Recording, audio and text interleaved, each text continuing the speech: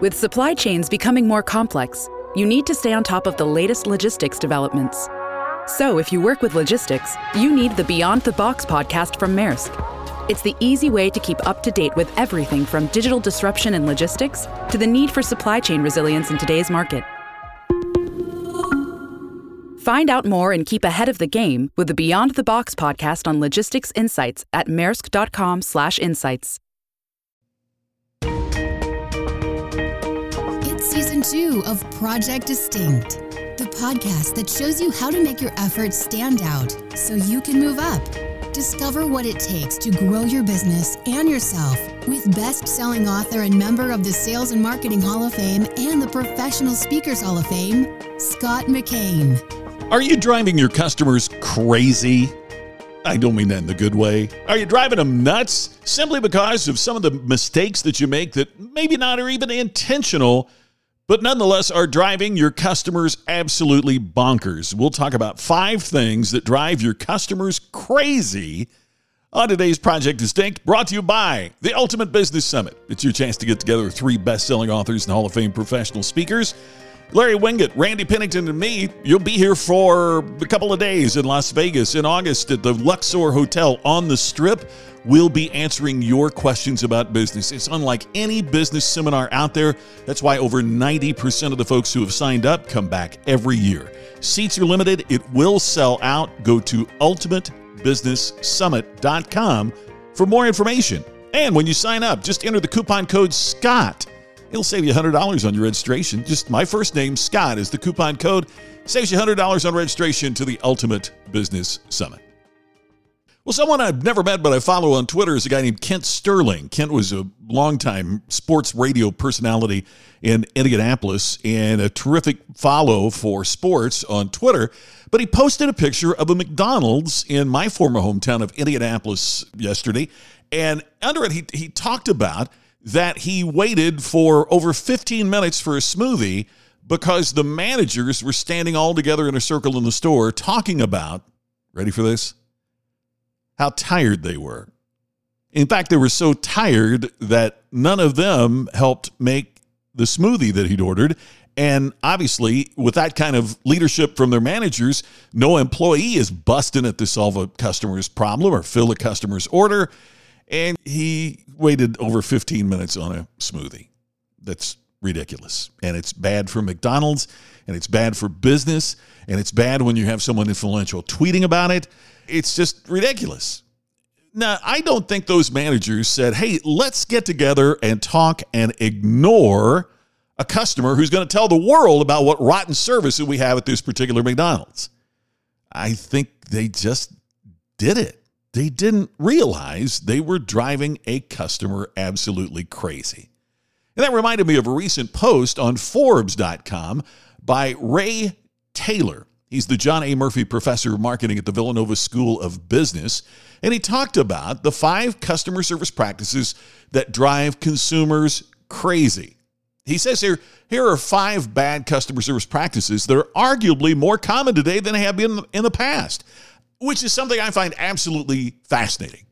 We're spending billions, with a B, billions of dollars on customer service training and customer service education. I guess I should be glad because as long as there's bad customer service, people are going to keep buying my books and booking my speeches and listening to the podcast. But I hate it. We should be better at this, especially how much money we're investing into it. He says here, most seem to take advantage of customers leading busy lives and not have the time to demand customer service or to be attentive to obscure terms and conditions. So here's the 5 that he says are driving customers nuts. Bad customer service practice 1, trying to upsell, but not addressing the real customer service issue on a call or a chat when a customer has a request of a problem. In other words, what we've often done is to make the process of helping customers into discovering opportunities to upsell. I've had it happen with television services out. I'll tell you the one you've heard me talk about, DirecTV. I called to drop them, and instead they tried to upsell me on additional services. I'd be happier if I just spent more money with them rather than to cancel the subscription that I got. As he says here, this thinking is short-term and not truly focused on what customers' wants and needs. He says, quote, good customer service should address the problem first.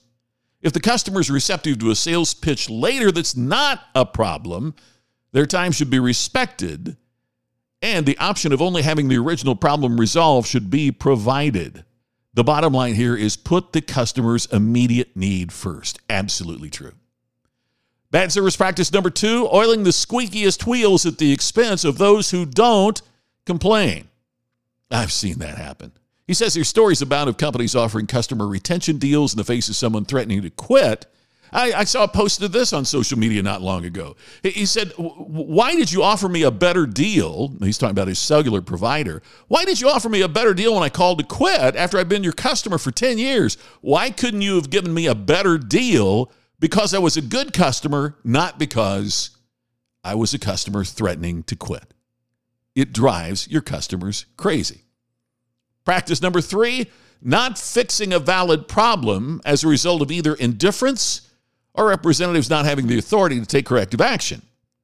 This not fixing the problem or serving the customer as a result of indifference, I think, is exactly what Kent Sterling's problem was.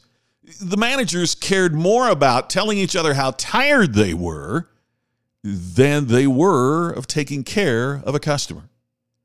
It says here in this blog post on Forbes.com, most customers don't expect a company to be perfect. However, when a mistake happens, recovery is important. You've heard me talk about that on previous podcasts. The importance of sincerely apologizing for what went wrong, taking responsibility for it, fixing it, and helping the customer move on. Bad practice number 4, having rewards programs that are not transparent and or automatic. He says their customers should not be made to spend excessive amounts of time figuring out what benefits are available or dealing with highly complex rules and restrictions such as we see in some frequent flyer programs. These practices can be highly frustrating to customers.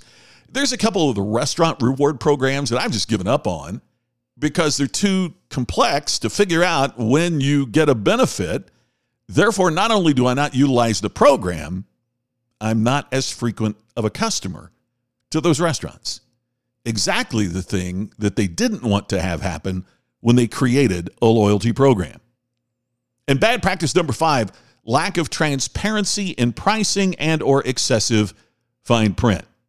He says there are many consumers who have experienced issues dealing with a telecommunications company, public utility, airline, or other entity when seeing an advertised price that turns out to be significantly lower than what the customer actually paid after a battery of additional charges. Oh, gosh, I just checked out of a hotel, and the bill was larger than I thought, and they said, of course, that's because of the additional fees. The fees, the resort fee, the cleaning fee, the parking fee, the other fees that went so far above and beyond the price of the room that the quoted price of the room was really irrelevant when you're turning around spending that much money on additional collected fees. I'll look for more transparency the next place I stay. Ray Taylor says, to be a consumer-oriented organization today, marketers need to be aware that people lead busy lives, and the simple, transparent, and straightforward policies and prices are desirable. From the consumer side, it's important to avoid rewarding companies who engage in such practices. Absolutely true. As we mentioned here before, behavior rewarded becomes behavior repeated. When we reward those companies that have bad customer service by going back and buying more, well, what you tolerate is what you endorse. We've just endorsed their bad customer experience because we continue to tolerate it. I hope that Kent Sterling and the customers of that McDonald's have a better experience in the future wherever they determine they're going to share their patronage. Hey, that's all for today for Project Distinct. This is Scott. Thanks for joining once again and for subscribing and sharing. I'm off to Australia tomorrow, and I'll be doing podcasts from there after we get to Sydney. Going to Tasmania this time and Adelaide as well. I'll tell you all about it tomorrow. Coming up on the next day is Project Distinct. Thanks for listening. Look forward to talking to you again tomorrow on the next edition of Project Distinct. You've been listening to the podcast to help you create distinction so you can stand out and move up. Project Distinct with Scott McKain. To have Scott become your virtual coach and to discover more distinctive resources, check out DistinctionNation.com for free videos, posts, and more. To have Scott personally deliver his message at your next event, go to ScottMcKain.com. Please share today's message on social media and make sure to subscribe to Project Distinct on your favorite podcast app. We will see you tomorrow with another episode of Project Distinct.